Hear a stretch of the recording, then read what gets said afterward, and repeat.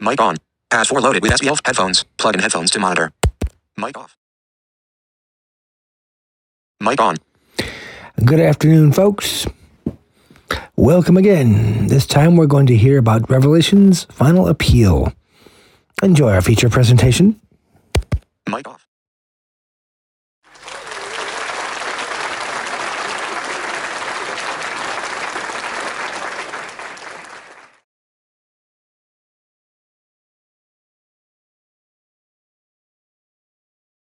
What does the future hold? Where can we find certainty in a world of uncertainty? The Book of Revelation provides hopeful answers for today, tomorrow, and forever. Join Mark Finley, author and world-renowned speaker, on a journey into the future with Revelation's Ancient Discoveries. The book of Revelation is a book of contrasts. It talks about two leaders, the Lamb and the dragon. Two harvests, harvest of golden grain, the saved, and the harvest of gory grapes, the lost. It talks about two cities, Jerusalem from above and Babylon from beneath. It talks about two spirits, the Holy Spirit that possesses men and women at the time of the end, and the unholy spirit of demons. The book of Revelation talks also about two women, and it's those two women that's the topic of our discussion for this presentation. Let's pray together. Father in heaven, as we study the two great women of Revelation, notice the difference between the two. Help us constantly to distinguish between truth and error. Help us distinguish between error, falsehood, deception that is so gripping the minds of people, and the clarity, the certainty, the definiteness of your truth. Come, Jesus, speak to our hearts and reveal yourself in this presentation. In Christ's name, amen.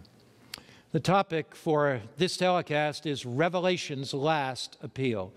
As we go to the book of Revelation, it's the revelation of Jesus. And Jesus loves us so much that he desires us to know the road ahead. If there were a bridge out on a rainy night because of the swelling of some river that knocked it out, and you knew your son, your daughter was traveling that road, and they had a cell phone, wouldn't you call them and warn them that the bridge was out? Would you think, well, I don't want to offend them. That's the shortest way home. I don't want to upset them.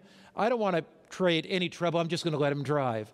You wouldn't think that way at all. If there were an emergency, you would want to warn your son, your daughter, about that emergency. In the book of Revelation, God warns us of what's coming. He does it in Revelation in a variety of ways, but particularly by contrasting two women. Let's look at them both. In Revelation chapter 12, a woman arises. She's beautiful, dressed in white. She has a crown and 12 stars upon her head. She is pure, righteous, iridescent with the glory of God. What does a woman represent in Bible prophecy? Jeremiah 6, verse 2 says this, I've likened the daughter of Zion, now Zion's of course the church, to a lovely and delicate woman. God likens his church to a woman. You find that throughout Scripture. In the book of Isaiah, he says, I've adorned you to myself. I've embraced you as a precious bride. This bride imagery is used in Jeremiah. It's used in Isaiah, certainly used throughout the New Testament as well. Ephesians chapter 5 talks about the church as the bride of Christ. Christ is the husband, the church is the bride. So a pure woman, a chaste woman in Scripture represents the church or the bride of Christ. When the church goes out after the world, according to James chapter 4, verse 4, the prophet says, you adulterers and adulteresses who have gone out after the world. So if the bride of Christ, the church, leaves her true lover, Jesus, and goes out after the world, that is called spiritual adultery. So in the book of Revelation, you have this woman, the faithful bride of Christ. She is faithful to Jesus. He is the passion of her life. She is faithful to his word. His word becomes her guiding principle. She is faithful to His law, and just like a loving wife desires to make her husband happy, so the bride of Christ desires to make him happy by pleasing Him. But the scene quickly changes, and we go from Revelation chapter 12 to Revelation chapter 17. There is another woman presented here in Revelation 17, and this is not the true bride of Christ, not the faithful church of Christ, but this describes an apostate religious system. The New Testament church is radiant with Christ, the Son of Righteousness. The apostate church has drifted away from Christ, and she is not clothed in the garments of Christ's righteousness like the bride of Christ is. The bride of Christ stands on the moon. You know, the moon reflects the light of the sun, and so that would reflect in New Testament language the Old Testament. So the New Testament church emerges standing on the foundation of the Old Testament. This woman has 12 stars upon her head. The church, guided by its leadership, are 12 disciples or 12 apostles. She's clothed with white raiment. She has the righteousness of Christ, and according to Revelation 19, verse 9 and onward, that the righteousness of Christ is the righteous deeds of the saints. So what do I see, and what do we see from the biblical symbolism of Revelation 12? We see the bride of Christ, faithful to Christ, basing her teachings on the word of Christ, guided by divine administrators, the apostles, and clothed with the righteousness of Christ that leads her to do good works. Here in Revelation 17, we see quite a different picture. Revelation 17, verse 1 and 2. Then one of the seven angels who had the seven bowls came and talked with me, saying to me, "Come, and I will show you the judgment of the great harlot who sits on many waters." Now notice this woman is called a harlot. She's left her true lover, Jesus. She has drifted away from the one that woos her and desires her to come back. Come, I'll show you the judgment of the great harlot, this fallen church system, this apostate church system, who sits on many waters, with whom the kings of the earth have committed fornication. And the inhabitants of the earth were made drunk with the wine of her fornication. Now let's look at every phrase in that passage. This woman sits upon a scarlet-colored beast. She's decked out in her scarlet and purple. She's ornamented. She has a wine cup in her hands, and she passes it around, and the world gets drunk with it. What does the beast represent?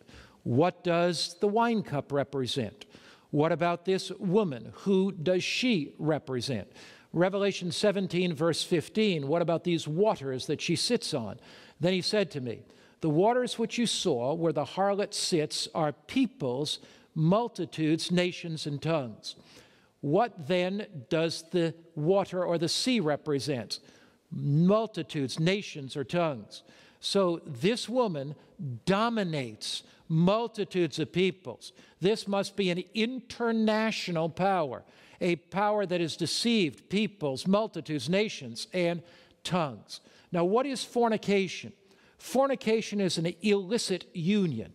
So this woman, the fallen church power, unites with the state in an illicit union rather than uniting with her husband, Jesus Christ, in a legitimate union. So what we're seeing here is a picture of a compromised church, a church in apostasy that is united with the state powers. In the fallen church system, the church is united with the state. In the true church system, the church is united with Jesus Christ. In the true church system, you have one thing, and that is union with Jesus, oneness with Jesus, fellowship with Jesus. Fallen church system, betrayal of Christ, union with, fellowship, cozying up to the state powers. The fallen church looks to the kings and political leaders of the earth for power. And any time the church does that, it indicates apostasy and certainly the spiritual weakness of the church. When the church turns to the state for its power, it indicates that it has lost the power of God. So, verse 3, Revelation 17. So he carried me away in the spirit in the wilderness, and I saw a woman sitting on a scarlet-colored beast, beast representing the state, fallen woman, the church. The church then governs or drives the state, which is full of names of blasphemy, having 7 heads, 10 horns. The harlot woman of Revelation 17, of course, represents that false system of religion. The beast on which she rides represents what? The state. So church-state union. In the Bible commentary, page 593 by Fawcett and Jameson and Brown, the comment is made very insightful. State and church are precious gifts of God, but the state being desecrated becomes beast-like. The church apostatizing becomes the harlot. So Bible commentators down through the ages have recognized this symbolism of church-state union. Now, the woman is arrayed in purple and scarlet. So here we have a fallen church system that unites with the state in the period of the Dark Ages, whose colors are purple and scarlet. And she's adorned with gold and precious stones and pearls, having in her hand a golden cup full of abominations and the filthiness of her fornication. So here is a church-state union. The church becomes wealthy. Its churches become lavish, and it grows up in the Dark Ages out of Rome. Now notice it says there's a golden cup full of abominations. The golden wine cup in her hand, of course, represents the intoxication of false doctrine. When you drink wine or alcohol, it impacts the brain. It impacts conscience, reason, and judgment, so you can't think well. One night I was outside of Chicago preaching in LaGrange, Illinois. Actually, it was in a YMCA, and I was preaching away. I was young, and I was preaching enthusiastically on the wine of Babylon. And a drunk man walked into the meeting, fell asleep in the back. And I'm preaching along, and I'm saying, wine defiles your conscience. You can't think straight. You can't reason straight. You become irrational. And the old drunk woke up. And as he woke up, he stood up again, shaking his finger at me, saying, "That's enough, young man. That's enough, young man." He didn't care about the rest of the sermon. But when I said something about wine affecting your brain, that old guy stood up. "That's enough, young man." It's one of those memories I have of my preaching down through the years. You see, wine does affect the brain. So it's a good representation of false doctrine. People get so confused, so befuddled with the false doctrine of the world that they need to be sobered up by the Word of God. They become so confused and inebriated with the intoxicated with the false teachings of Babylon. So what's the prediction? Church and state would unite. The wine cup of Babylon, false doctrines would be passed around. Millions of people would take those false doctrines and they would be religiously confused. Notice Revelation 17, verse 5, and on her forehead a name was written, Mystery, Babylon the Great, the mother of harlots and the abominations of the earth. Now notice the expression, the mother of harlots. So here you have the great mother church that would grow out of Rome. Church and state would unite. She would pass around her wine cup of false doctrines. People would be confused. And this mother church would also have many daughter churches, Protestant daughter churches, who hadn't always broken from mother. They haven't come all the way out of mother. So the Protestant Reformation, raised up by God, anointed by God, truth restored. But here's the challenge. Most of those Protestant churches did not go far enough. They still imbibed some of that wine cup, still accepted some of the false doctrines, some of them baptism of infants that has no foundation in the Bible.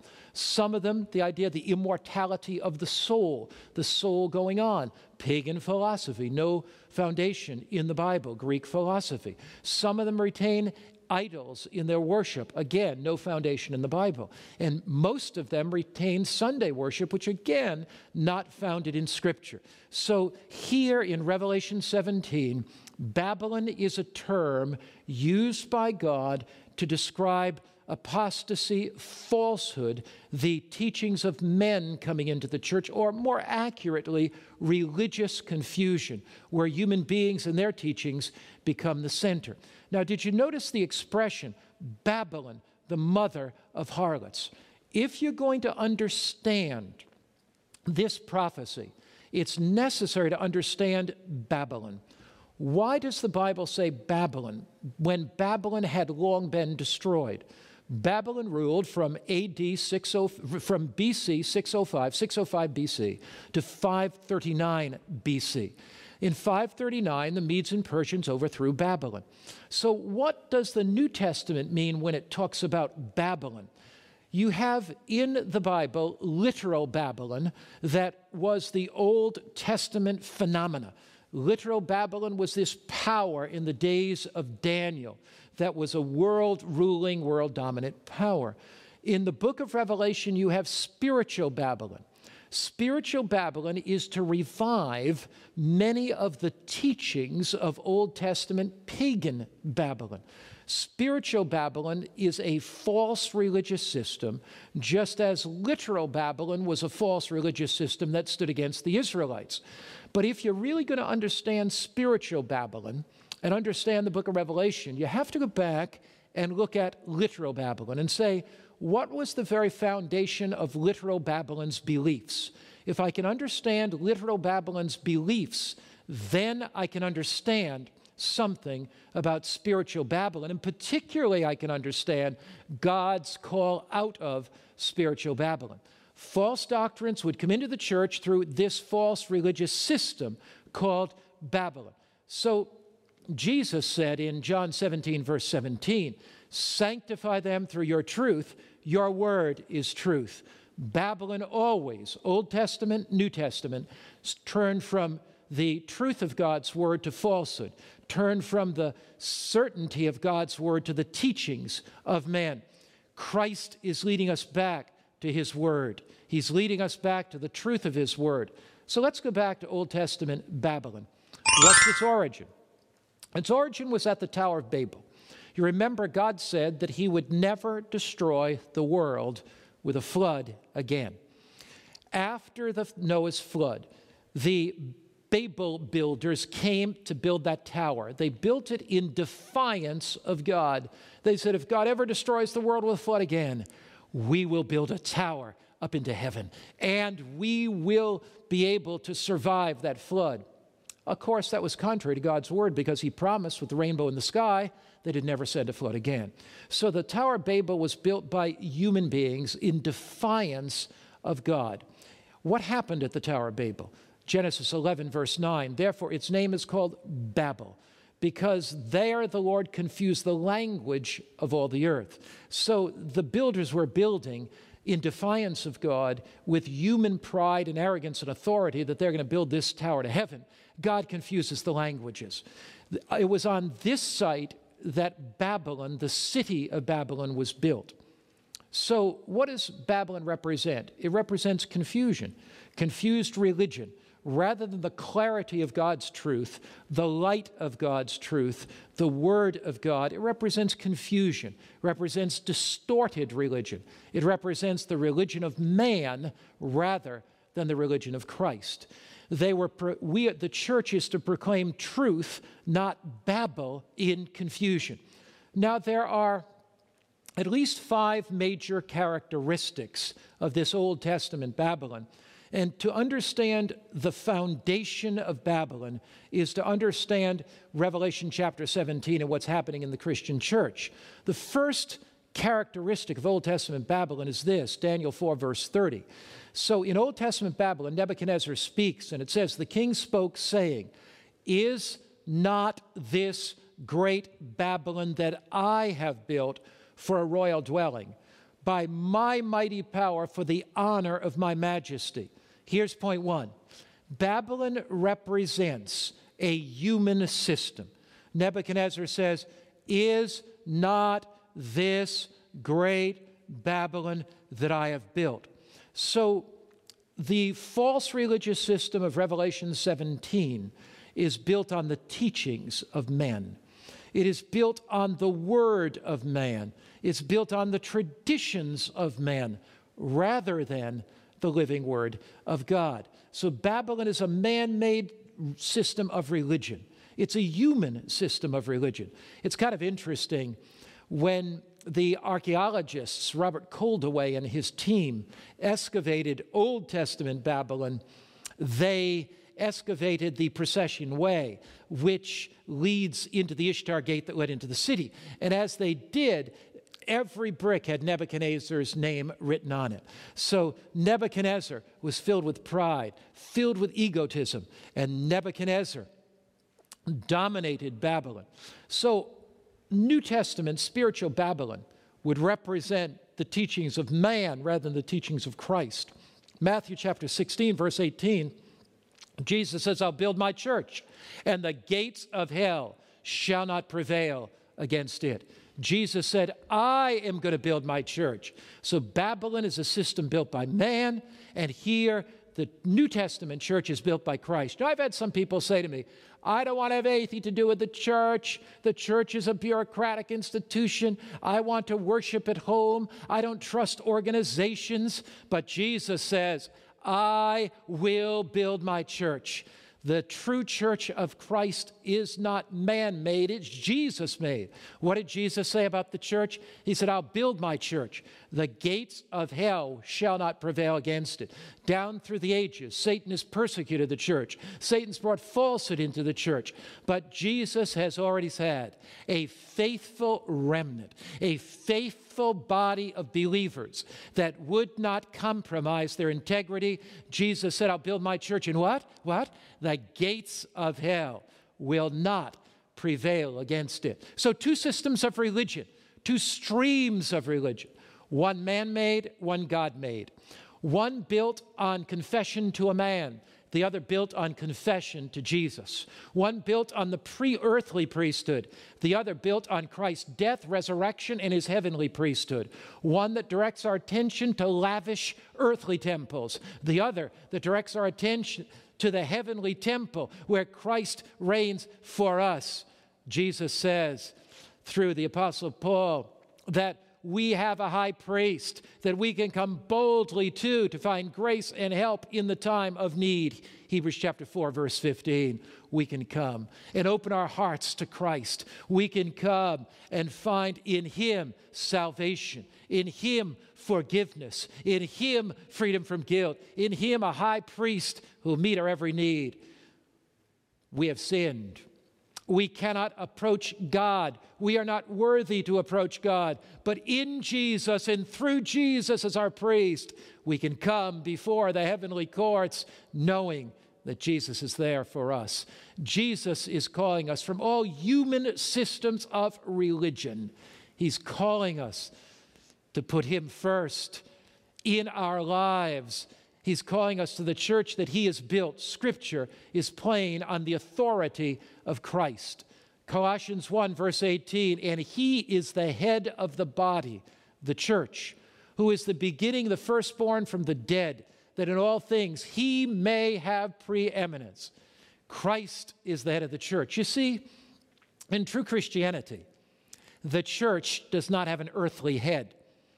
In true Christianity, there may be spiritual leaders that guide the church, and we praise God for them.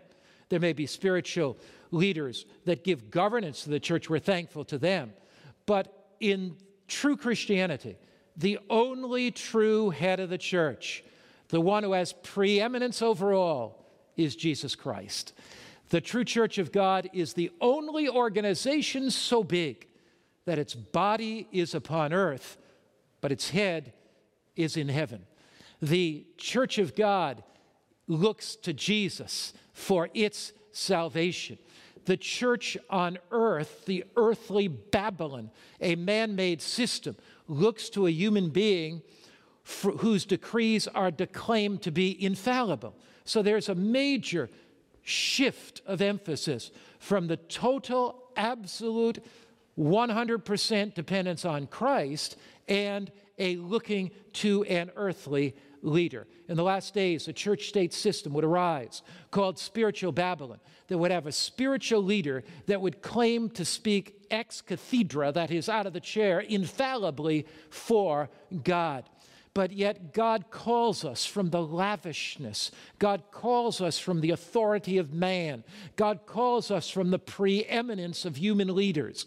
God calls us from the authority of human leaders to the preeminence of Christ, to the authority of Christ, to believing that there is only one leader, and that's Jesus Christ. Now, the second thing about Babylon, second great principle is this. Babylon was the center of image worship. When you look at Babylon in the Old Testament, it is filled with idols and images. Christ invites us to come directly to him. He is our intercessor. He is our priest. We need not come to Jesus through idols. We need not come to Jesus through images. The Bible says this in Exodus 20, verse 4 and 5, "You shall not make for yourself any carved image, any likeness of anything in heaven above, or that's in the earth beneath, or that's in under the earth. You shall not bow down to them or serve them, for I, the Lord your God, am a jealous God." What is one of the major dangers of making images? One of the major dangers of making images is people consider those images sacred. They consider those images as having some intrinsic internal holiness. So they come, they light candles before the images, burn incense before the images. Some of them in these great churches in Rome come and kiss the feet of the images. And the images take on a certain sense of holiness. They take on a certain sense of worthiness. Christ is the only one who had nails through his hands for us. Christ is the only one who hung on a cross for us. Christ is the only one who died for us. We can come to God through Christ, not with the intercessors of images as intercessors between us and God. Jesus stands before the throne of God in our behalf.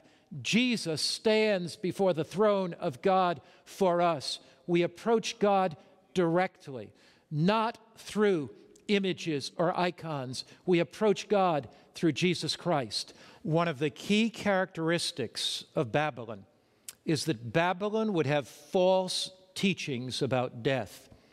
The immortality of the soul from ancient pagan Babylon would come directly into the Christian church. Now, we find that as well in the Old Testament, that the idea of immortality, the worshiping of the dead, did impact Israel at one time. You go to Ezekiel chapter 8, verse 13 and 14, and it says this, "And he said to me, turn again, and you will see greater abominations that they're doing." So the Ezekiel the prophet comes to the Old Testament sanctuary, and there the prophet says, look at what you're going to see. Look at the abominations. What abominations? What was taking place at the Old Testament sanctuary? Pagan influences actually had impacted Israel. False teachings had actually impacted Israel. The pagan ideas of immortality and the pagan gods had actually impacted the people of God. So he brought me to the door of the north gate of the Lord's house. What's the Lord's house? Of course, the temple. And it says here, "And to my dismay, women were sitting there weeping for Tammuz." Now, why would you have in ancient Israel women weeping for Tammuz? First, you have to ask yourself the question, who was Tammuz? Tammuz was the god of the resurrection, they believed. So the idea was when the sun was up and the crops died, that's because Tammuz had left or died, gone. Then when the crops revived, then Tammuz returned. So the god of the resurrection. So they're weeping for Tammuz. they're weeping, and they believe in this idea, the immortal nature of Tammuz, that he'd live on. So you have the idea of the immortality of the soul. You have it all through ancient paganism. The Egyptians believed in the idea of the immortality of the soul. They believed in the idea of the Ba and the Ka. And Ba stays by, the Ka leaves the body at death, and then the Ka comes back looking for the Ba, idea of immortality of the soul. You find that as well in the Greek philosophy. They believed that the body was the prison house of the soul, and that when the individual died, that the soul could live on immortally. That's why some of the Greeks accepted suicide, because they believed you couldn't impact the soul, which was immortal within that body. You find this very, very prevalent, of course, in Babylonian culture. The idea of spirits, the idea of immortality, the idea that people live on in this immortal soul. Now, when you look at the Bible, you have something quite different. Ecclesiastes 9, verse 5. The living know that they will die, but the dead know nothing. Neither have they any more reward, for the memory of them is forgotten. Notice the living know that they'll die, but the dead don't know anything. So here the Bible is very plain that death is but a sleep.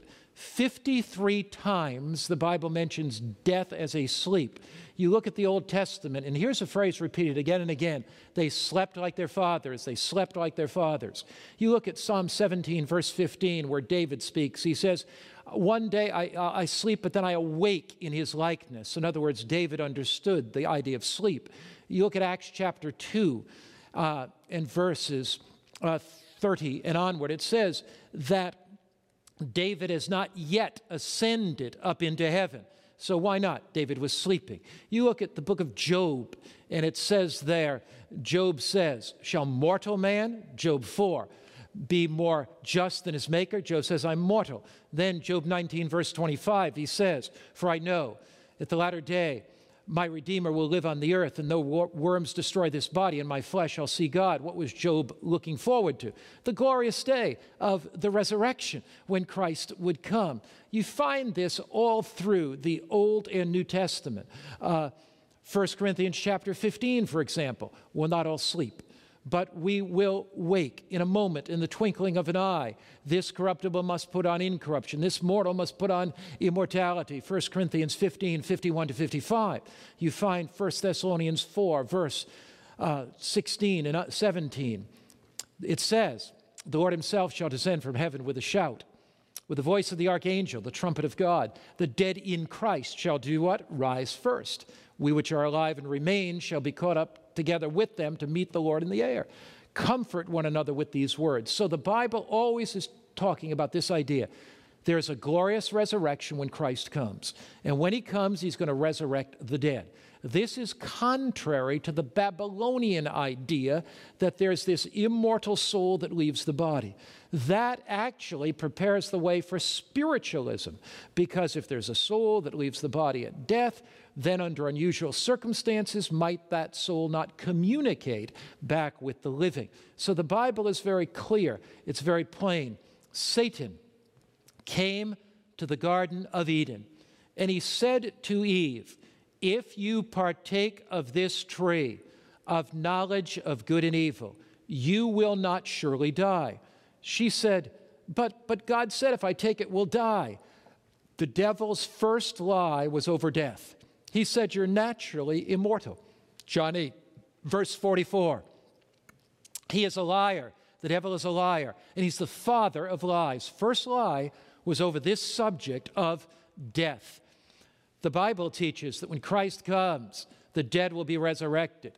1,500 times in the Bible, it mentions the second coming of Christ. The second coming of Christ, as lightning shines from the east even to the west, Matthew 16, verse 27, so shall the coming of the Son of Man be. Here in Scripture, all of history is moving. All of the events of this earth are moving to one glorious climax, the return of our Lord Jesus Christ. Contrary to the Bible, the Babylonian system, church and state unite, The Babylonian false system passes around its wine cup. People are drunk with that. They look to popes and priests and prelates. The traditions of men take the place of the Word of God. They look to human tradition and works for salvation rather than the sole, total, only, all-sufficient grace of Christ. They use idols in their images, in their worship system.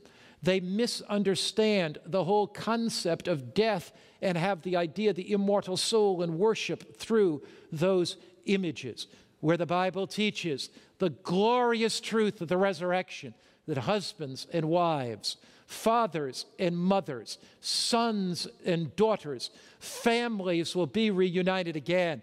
Think about that glorious day. Have you lost some husband or wife by death, some father, mother by death, some sister, brother by death, some baby by death? One day there will be a glorious resurrection morning. Now, Babylon was also the center of sun worship. Babylon worshipped the sun gods. For example, the god Bel-Marduk was a sun god of Babylon. If you look at Ezekiel chapter 8, verse 16, this is quite surprising. In fact, in my view, this is one of the most surprising texts in all the Bible, because Israel, at this period of time, were turning their backs toward the temple of God, turning their backs toward the law of God, and worshiping the sun. The scripture actually says that, Ezekiel 8, verse 16. So he brought me into the inner court of the Lord's house, and there, at the door of the temple of the Lord, between the porch and the altar, were about 25 men with their backs toward the temple of the Lord and their faces toward the east, and they were worshiping the sun toward the east. Did you catch that? What were these worshipers doing? Where did they have their backs turned toward? Notice it says their backs were toward the temple of the Lord. Here, in the temple of the Lord, in the inner sanctum of that temple, you have the most holy place of the sanctuary. And there in that most holy place, you have the Ark of the Covenant. Above the Ark of the Covenant, you have two angelic cherubim. Between the cherubim, you have the Shekinah glory of God. At the base of that Ark of the Covenant, or within the Ark of the Covenant, you have the Ten Commandment law. The Ten Commandment law, that law written with God's own finger on tables of stone. That law that is the foundation of his government. That law that is the eternal code of heaven's conduct. And here it says about 25 men with their backs toward the temple of the Lord. So their backs are turned away. Their faces are turned away from the sanctuary. Their backs are turned toward the sanctuary, toward the law, symbolizing the disregard of, the rebellion against God's law. Their faces were toward the east, and what were they doing? Worshiping the sun toward the east. You see, that's Ezekiel 8, verse 16, but you remember Ezekiel chapter 20 says, my Sabbaths as I given them as a sign between me and them. So you have two forms of worship. The sun worship in Ezekiel 8, Sabbath worship in Ezekiel 20 as a sign between God and his people. So Babylonian worship was actually sun worship, the worship of the sun. The sun was the largest luminous body in the heavens. And so naturally, they thought the sun brings light, the sun brings life, and they turned from the Creator to the object of his creation. They turned from the one who had made and fashioned to the things that were made and fashioned.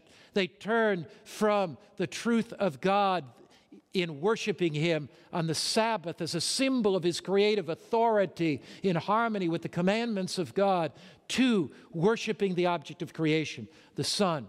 Sun worship crept into the Old Testament Israelite believers during this time of apostasy and paganism. What does the Bible predict? That in the last days of Earth's history, church and state would fully unite. Sun worship would be enforced by law again. We'll study more about that in another presentation. It was in those early centuries of compromise, down in the 4th century, that Constantine united, church, state united, to win the pagans. Sun worship came into the church. In The Worship of Nature, Volume 1, page 529 by James G. Fraser, we read, in ancient Babylonia, the sun was worshipped from immemorial antiquity. Here, sun worship was part of Babylonian culture. Sun worship would then again, unwittingly, unknowingly by many. Now, let me make it plain. There are many people today, wonderful, lovely, committed Christians. And many of you are watching this telecast. And you may have no idea of the history or the background of sun worship. That was part of Babylonian culture, part of pagan culture, that it came into the Christian church in compromise. And you say, is the Sabbath a matter of salvation? Does this mean if I'm keeping Sunday, I'm not saved? It doesn't mean that at all. Only Christ is our Savior. Jesus is the one that redeems us by His grace. But when we're redeemed by His grace, we long to obey Him. And when God sends a message calling us from the Babylonian teachings of this world, our hearts long to respond as genuine, authentic Christians. We long to respond and do exactly what Christ said. We long to be free from deception. We long to be free from falsehood. In the two Babylons, that is the Babylon in the Old Testament and Babylon in Revelation, author Alexander Hislop, page 105, says this, to conciliate the pagans, that's to make them feel good, to nominal Christianity, Rome, pursuing its usual policy, took measures to get the Christian and pagan festivals amalgamated. That is, to unify the Christian Sunday with the pagan Sunday. Christians had been keeping the Sabbath. Some had begun keeping the first day of the week in honor of the resurrection, and therefore now the attempt was to unite those 2 days, to get paganism and Christianity now far sunk in idolatry. So Christianity was drifting away from its Lord. Christianity was sunk in idolatry, sunk in deception, sunk in false teachings. This is why it's called the Dark Ages. In this, as in so many other things, to shake hands. So here you see Christianity and paganism are shaking hands. And what are they shaking hands over? The Babylonian teaching of sun worship. That indeed was happening. Christianity and paganism shook hands in those early centuries. And Dr. Edward Hiscox, in the Baptist Manual, the author of the Baptist Manual, made this amazing statement. He was lecturing to a large number of Baptists up in Canada. And he made this statement. It just shocked them. It sent shockwaves through that assembly of Baptist preachers. He said, what a pity that Sunday. Now this is Edward Hiscox, November 13, 1893. He's speaking at this great ministry convention. He's reading from the Baptist Manual. What a pity that Sunday comes branded with the mark of paganism, christened with the name of the sun god, and then adopted and sanctioned by the papal apostasy and bequeathed as a sacred legacy to Protestantism. So Hiscox, author of the Baptist Manual, traces where Sunday came from. Came from pagan apostasy, came from the days of paganism. Then it came into the early Christian church, the papacy. Then it came from there into nominal Protestantism. Do you see the call of God? In Revelation 17, the woman, the church, who's betrayed her true lover Jesus and committed spiritual adultery, fills her wine cup with falsehoods. She unites with the state in those early centuries, particularly during that wilderness period of 1,260 years, passes her wine cup around, and the world wonders after the beast and is drunk with those false teachings. She has many Protestant daughters who have not come all the way out. And notice what the Bible says, Ezekiel 20, verse 12. Moreover, I also gave them my Sabbaths to be a sign between me and them. that they might know that I am the Lord who sanctifies them. God has given his Sabbath. His Sabbath as a sacred sign. His Sabbath that is to distinguish his people. His Sabbath is his flag of identity, that in an age of evolution, we worship the Creator and not the creatures.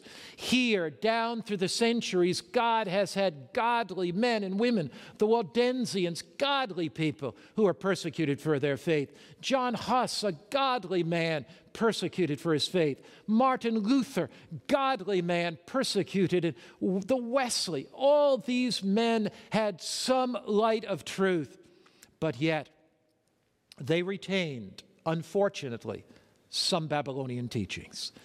And God at end time is leading us back just before the coming of Christ to the fullness of truth, leading us back just before the return of our Lord to the totality of Scripture, leading us back just before the final hours of Earth's history, back to the urgency of total, absolute commitment to Christ, understanding that grace leads us to obedience, leading us back in an age of evolution to worshiping the Creator by worshiping on the Bible's Sabbath. The Bible says in Ezekiel 22, verse 26, her priests have violated my law and have profaned my holy things. They have not distinguished between the holy and the unholy. That happened in ancient Israel when they turned their backs to the east and worshiped the sun in Ezekiel 8. That happened in ancient Israel in Ezekiel 20 when they turned back to the true Sabbath as a sign. You see, God was calling the priests back to the true Sabbath as a sign. So you see in Ezekiel 8, the sun worship. Ezekiel chapter 20, the Sabbath worship. And you see that conflict between good and evil, that conflict between Christ and Satan. But the priests, many of them, still violated God's law. They profaned God's holy things. They didn't distinguish between the holy and the unholy. They didn't make a distinguish between the clean and the unclean. Now notice, and they have hidden their eyes from my Sabbath so that I may be profaned among them. Many in the days of ancient Israel, when they went aping after, worshiping the sun, hid their eyes from the true Sabbath. Today, there are those hiding their eyes from the Sabbath. And God reveals the truth. He gave his Sabbath back at creation when he created the world, not simply to the Jews, but to all humanity. In fact, even Jesus said, the Sabbath was made for man, for all humanity. Jesus says in the book of Revelation that he's going to have a final end-time people. That final end-time people are going to restore all the truths of the Bible.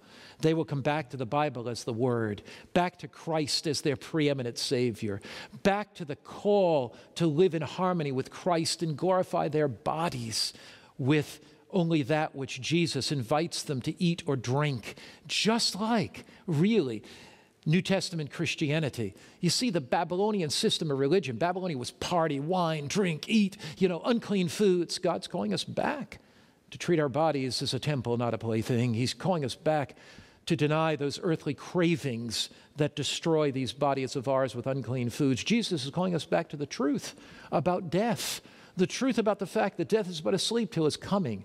He's calling us away from the whole idea of the immortality of the soul that opens our minds for spiritualism. Jesus is calling us back. Back, my friend, to believe that we're on the knife edge of eternity. Back to the fact to believe, like the New Testament disciples did, that Jesus Christ is coming again. And Jesus is calling us back. Back to his Sabbath. Back to rest in him. Back to understand that in Christ, worshiping on the Sabbath, we can understand our true identity, that we are his children, that we did not evolve, that he created us. He's calling us back to understanding that he has a people that are a Bible-believing, Christ-centered, Sabbath-keeping Adventist people. And he's calling us to that people, calling us to stand courageously for him, calling us back to his word, calling us back to Scripture, calling us away from the apostate power, Daniel 7, verse 25, that thought it could change the very law of God. In the book, The Abiding Sabbath, page 123 by George Eliot, he says this: what is proposed, that is in Daniel 7, verse 25, when it says you think to change the time in the law, what is proposed is to make an erasure in the heaven-born code. is the eternal tablet of the law of God to be effaced by the Creator's hand, he who proposes such an act should fortify himself by reasons as holy as God and as mighty as his power. In other words, what he's saying is that no earthly power has the authority to change the very law of God. There is a call going out to the world tonight, today, this very day that you're watching this telecast. There is a call going out for honest-hearted men and women, for men and women that love Christ everywhere, to respond to his grace, to keep his commandments, to come out fully of the false teachings of Babylon. Jesus is reaching out, and tens and thousands around the world are hearing that call. They're making their decision to follow the bride of Christ and not the Babylonian forces and the confused religious system of that fallen church pictured in the woman sits on the scarlet-colored beast dressed in purple and scarlet. Here is God's final call, Revelation 18, verse 2. And he cried mightily with a loud voice, saying, Babylon the great is fallen, come out of her, my people. And I heard another voice from heaven saying, come out of her, my people. Where are most of God's people today? They're in churches called Babylon. They're in false religious systems, churches that unknowingly have accepted error than truth. God says, come out of her, my people. Are you one of God's people? One of God's people that never knew these truths? One of God's people that never understood these truths? One of God's people, do you hear the call of God? God says, come out lest you share in her sins. What is sin? It's the violation of God's law. Lest you receive of her plagues, the plagues are soon to fall. The plagues are coming, and Jesus says, come. Jesus says, I love you. I desire for you to live with me forever and ever. I desire for you to be saved in my kingdom. In a commentary by Jamieson, Fawcett, and Brown, it says this: in every apostate or world-conforming church, there are some of God's invisible and true church who, if they would be safe, must come out. Jesus says, come out of her, my people. His grace is sufficient for you. His grace is greater than all your sin. Listen, as Celestine comes to sing about that marvelous grace of God, were it not for grace, we would be lost. God's grace is calling you. God's grace is speaking to you. God's grace is appealing to you to follow truth.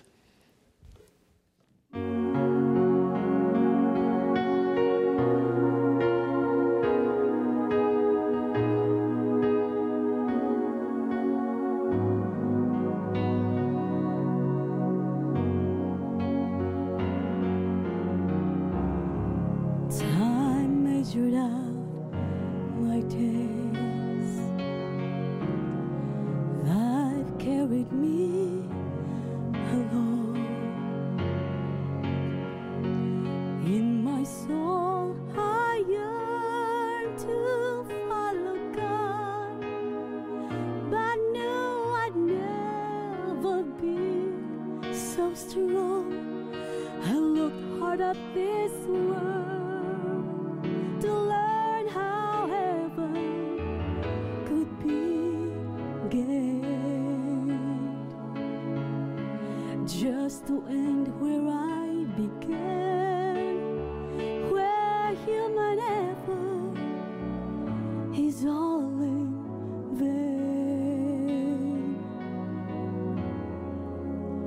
Were it not for grace, I can tell you where I'd be, wandering down some pointless road to nowhere, whether my salvation up to me. I know how that would go. The battles I would face, forever running and losing the race. Were it not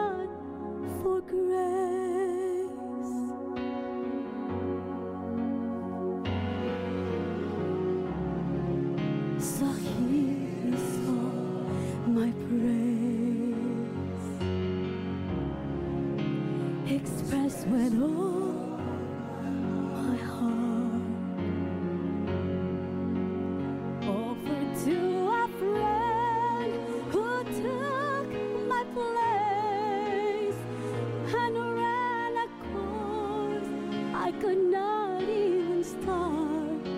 And when he saw in full just how much his love would cost, he still went the final mile between me and heaven, so I would not be lost. Were it not for grace,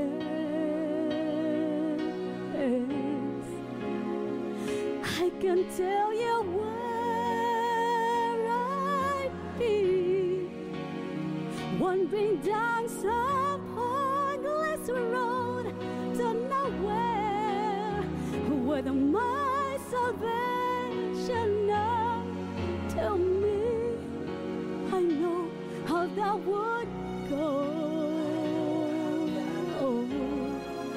The battles I would face,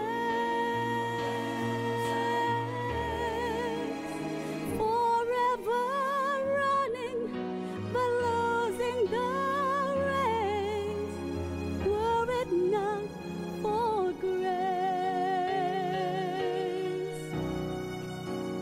Forever running but losing the race, were it not for grace.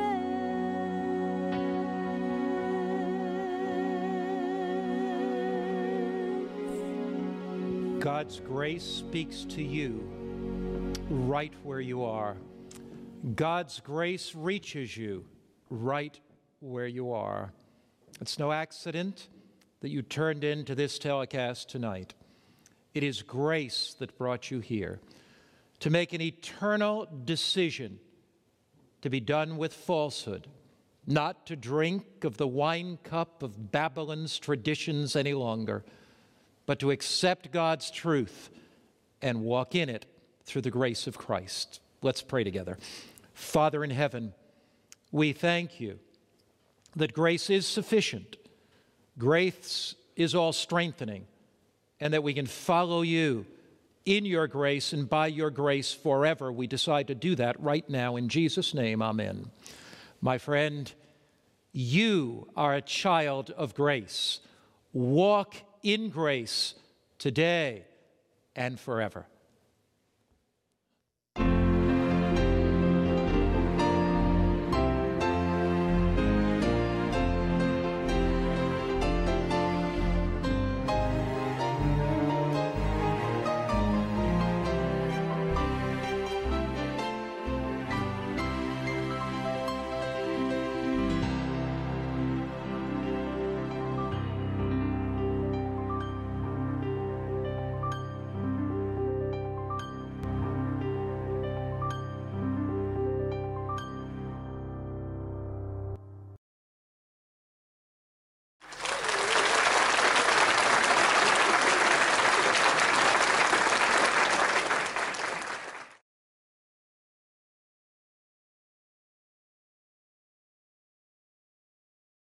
Mic on.